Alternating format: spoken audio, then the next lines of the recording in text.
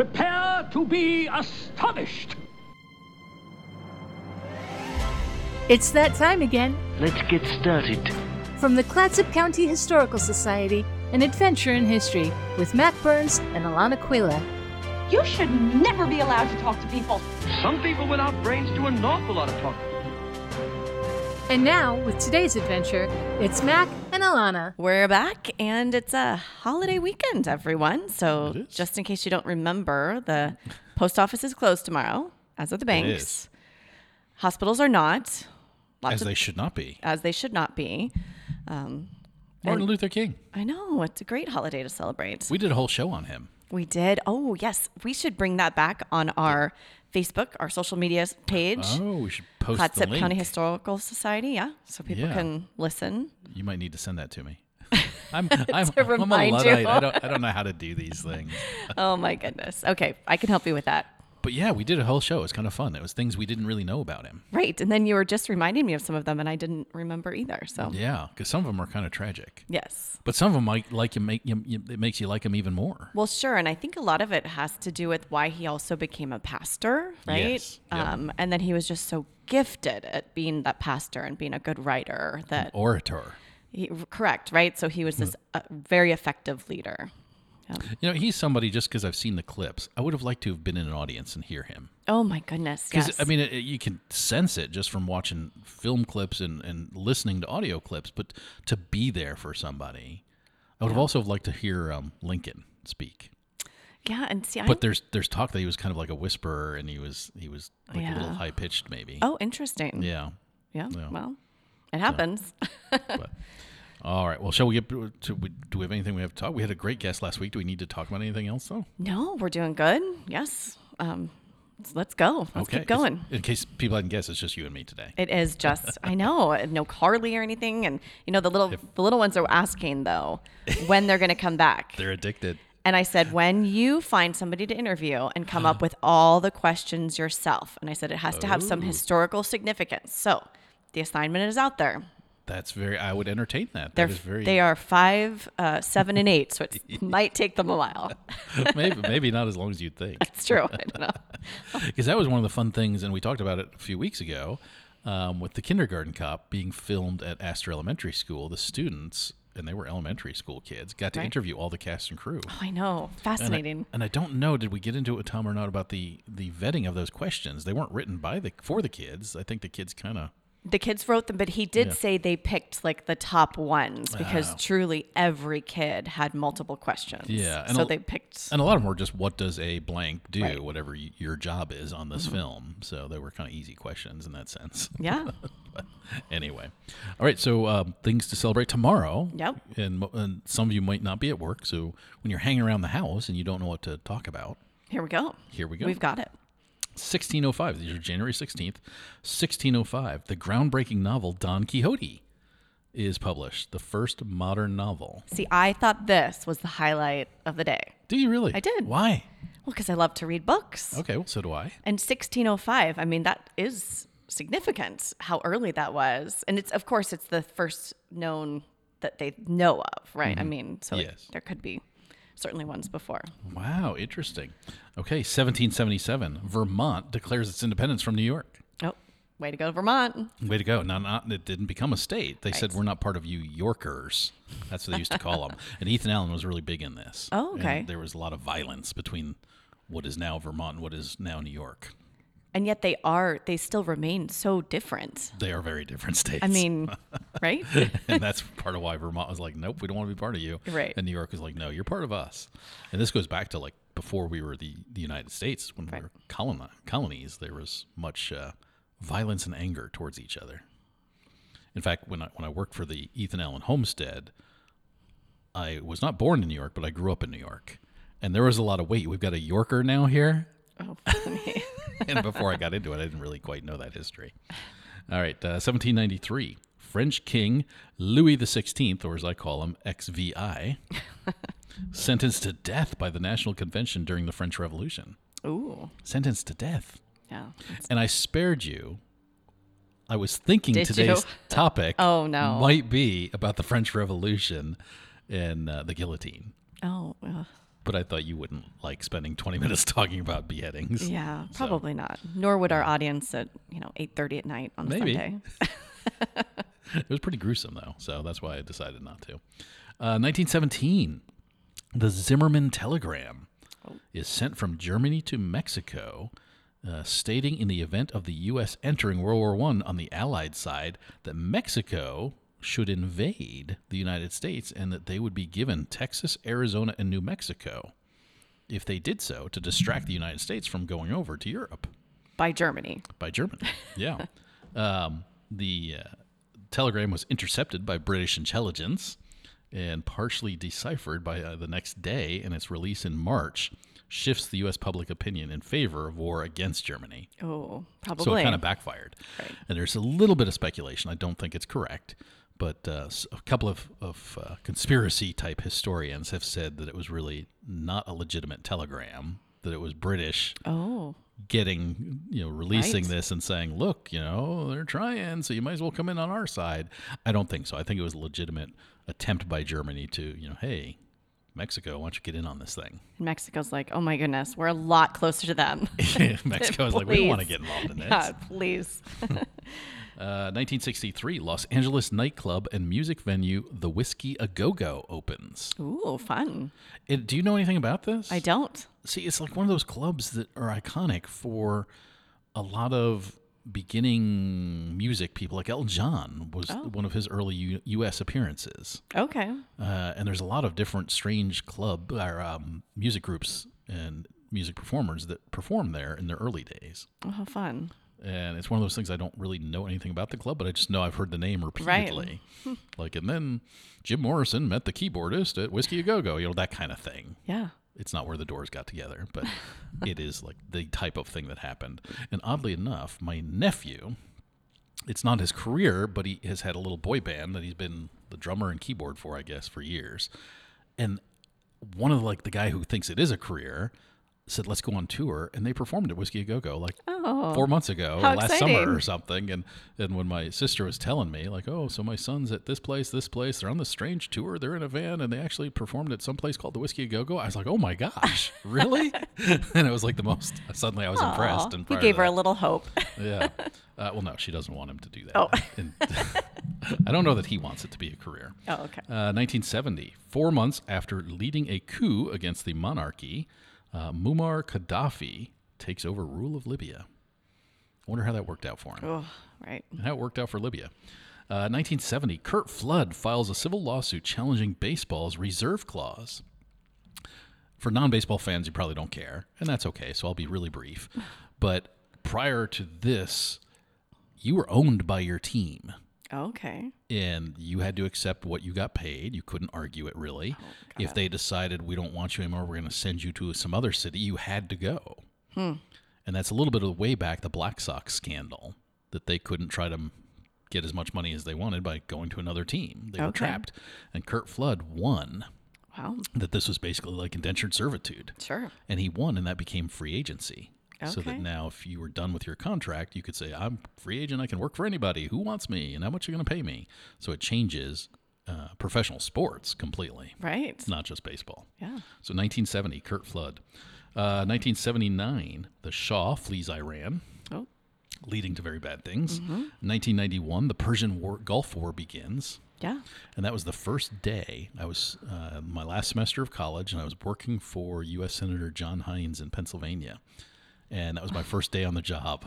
And all I did from 8 a.m. until 5:30 or so was answer the phone. Oh my goodness. And we had a big tally we all had to have near the phones, for it or against it. And that was it. And everybody was calling and saying, tell the senator to tell the president, go over and kick their butts. And then other people say, this is horrible. He needs to stop this right now. He needs to protest, get to the president and tell him to stop. And we just say yes, no, all the way down, just tallies all day. And do you recall at least just what your tally was? What was it one way or the other, or? It was a lot more pro. Oh, okay. Yeah. Yeah. So one thing that's interesting about that one, this was the first live broadcast of a bombing, of a war starting. Wow. So it started at 4:30 in the afternoon, Eastern Standard Time. So you, first firefighter aircraft launched. And it was covered then back to back or wall to wall coverage. So it did change media from that point on as well, and how you would, or how people who got into journalism, so like me as well, sort of the opportunities that became available because of that.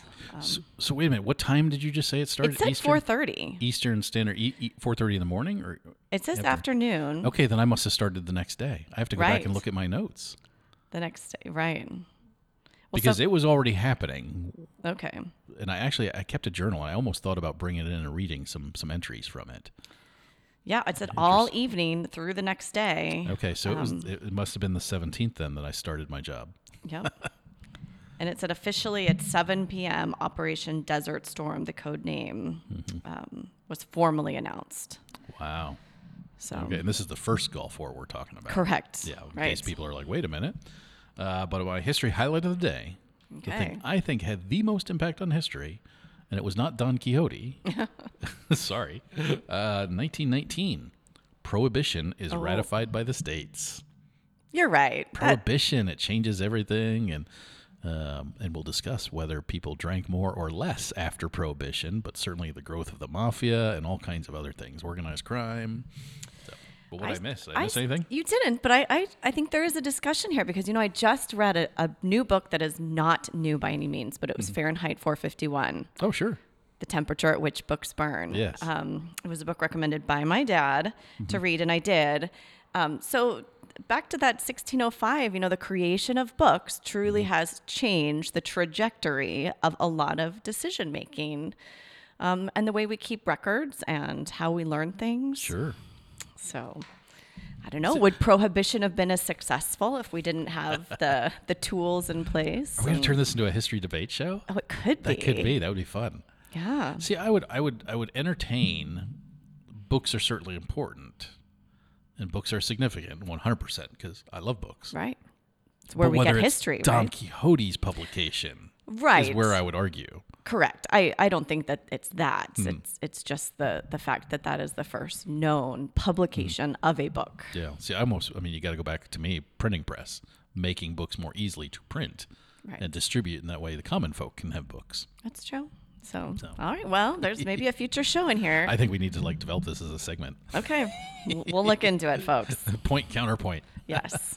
He said, she said. Okay, but Prohibition. So Yes. we're going to talk about some things that maybe you know, maybe you don't know. Okay. So number one, Prohibition had been tried before. In the early 19th century, religious revivalists and early teetotaler groups like the American Temperance Society campaigned relentlessly against what they viewed as a nationwide scourge of drunkenness.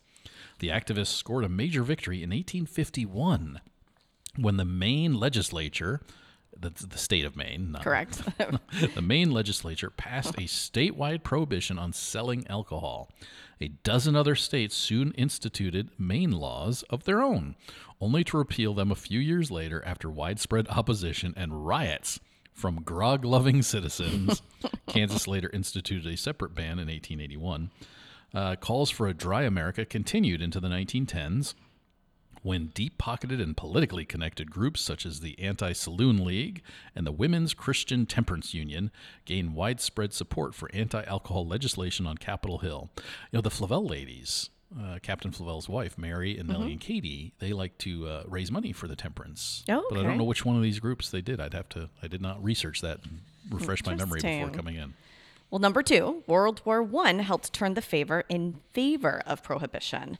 Prohibition was all but sealed by the time the United States entered World War I in 1917, but the conflict served as one of the last nails in the coffin of legalized alcohol. Dry advocates argued that the barley used in brewing beer could be made into bread to feed American soldiers and war-ravaged Europeans, and they succeeded in winning wartime bans on the strong drink. Anti-alcohol crusaders were often fueled by xenophobia, and the war allowed them to paint America's largely German brewing industry as a threat. We have German enemies in this country, too, one temperance politician argued. And the worst of all, our German enemies, the most treacherous, the most menacing, are Pabst, Schlitz, Blatz, and Miller. And we'll talk about them a little bit later. Okay. I like that. That makes me laugh. It wasn't illegal to drink alcohol during Prohibition. I think we always forget that. I didn't realize it's to make it. It's illegal to make it and sell Oh, it, but interesting. not to drink it. Okay. The 18th Amendment only forbade the manufacture, sale, and transportation of intoxicating liquors, not their consumption. By law, any wine, beer, or spirits Americans had stashed away in January of 1920 were theirs to keep and enjoy in the privacy of their homes. Of course. For most, this amounted to only a few bottles, but some affluent drinkers built cavernous wine cellars and even bought out whole liquor store inventories to ensure they had a healthy stockpile of legal hooch. Well, and then that's how Prohibition worked too, right? Because you could just say, oh, this was in my stockpile. In theory. Okay, number 4. Some states refused to enforce Prohibition. Along with creating an army of federal agents, the 18th Amendment and the Volstead Act stipulated that individual states should enforce Prohibition within their own borders. Governors resented the added strain on their public coffers, however, and many neglected to appropriate any money toward policing the alcohol ban. Maryland never even enacted an enforcement code and eventually earned a reputation as one of the most stubbornly anti-prohibition states in the Union.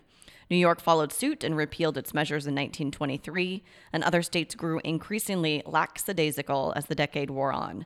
National prohibition went into legal effect upward of 6 years ago, Maryland Senator William Cable Bruce told Congress in the mid-1920s, but it can truly be said that except to a highly qualified extent, it had never gone into practical effect at all. You know, I didn't think we'd have time, and I didn't print it out to bring it with me, but we have some great stories about the sheriff in Clatsop County in this time period kind of refusing not to enforce, but he would get reports there's a still out in Napa, and he'd go out there and he'd get shot at, and he was like, I ain't going out there again.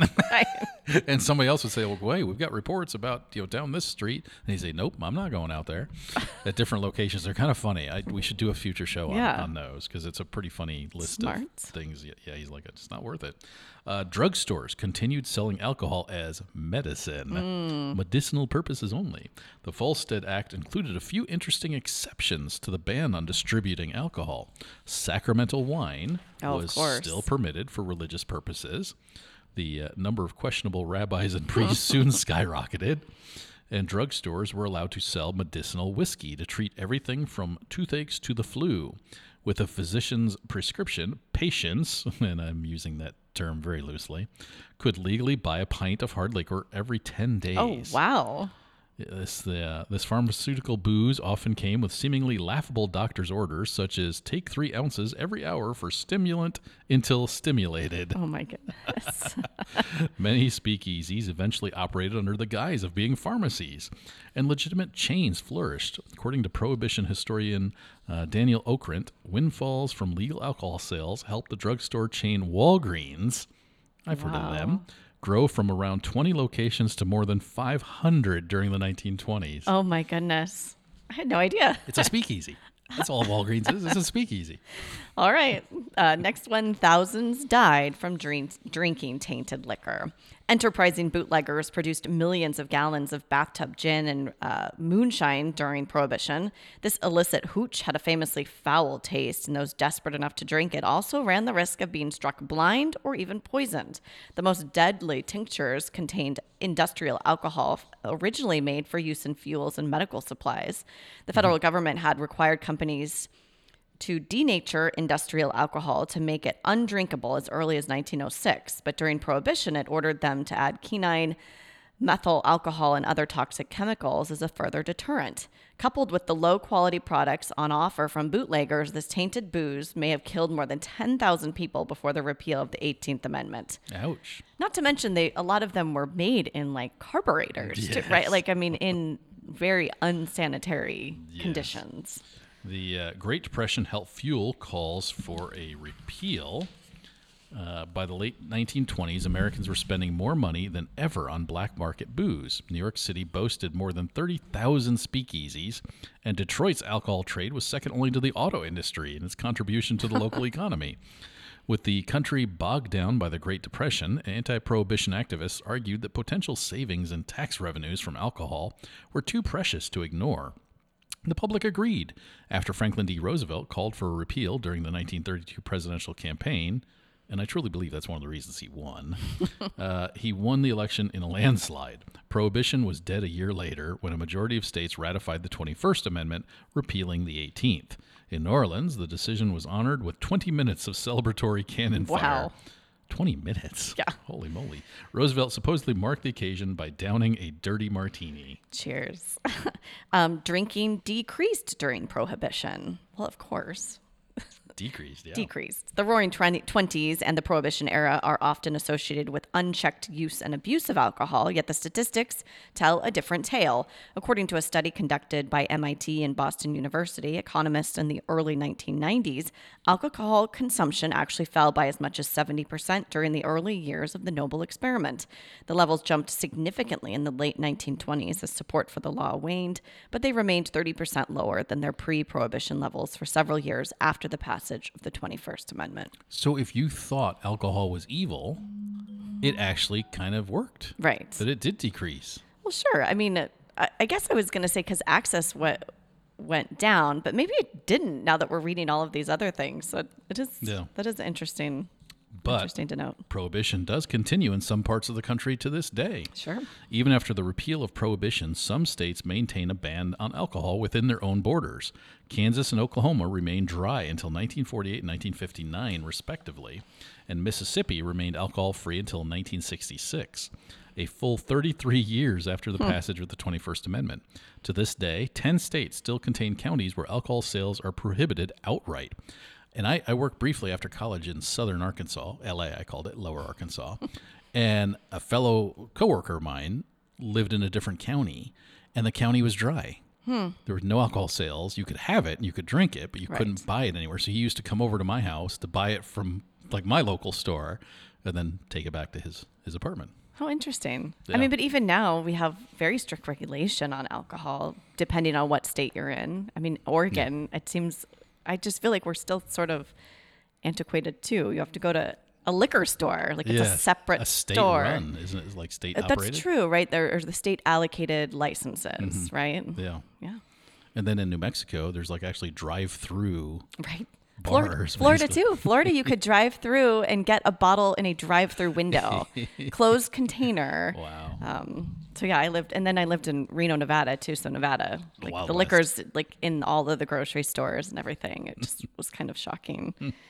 But I didn't ever buy any. See, I mean, it can happen, folks. Number 10, winemakers and brewers found creative ways to stay afloat. While many small distilleries and breweries continued to operate in secret during Prohibition, the rest had to either shut their doors or find new uses for their factories. Some produced near beer, legal brew that contained less than 0.5% alcohol. The lion's share of brewers kept the lights on by peddling malt syrup, a legally dubious extract that could be easily made into beer by adding water and yeast and allowing time for fermentation.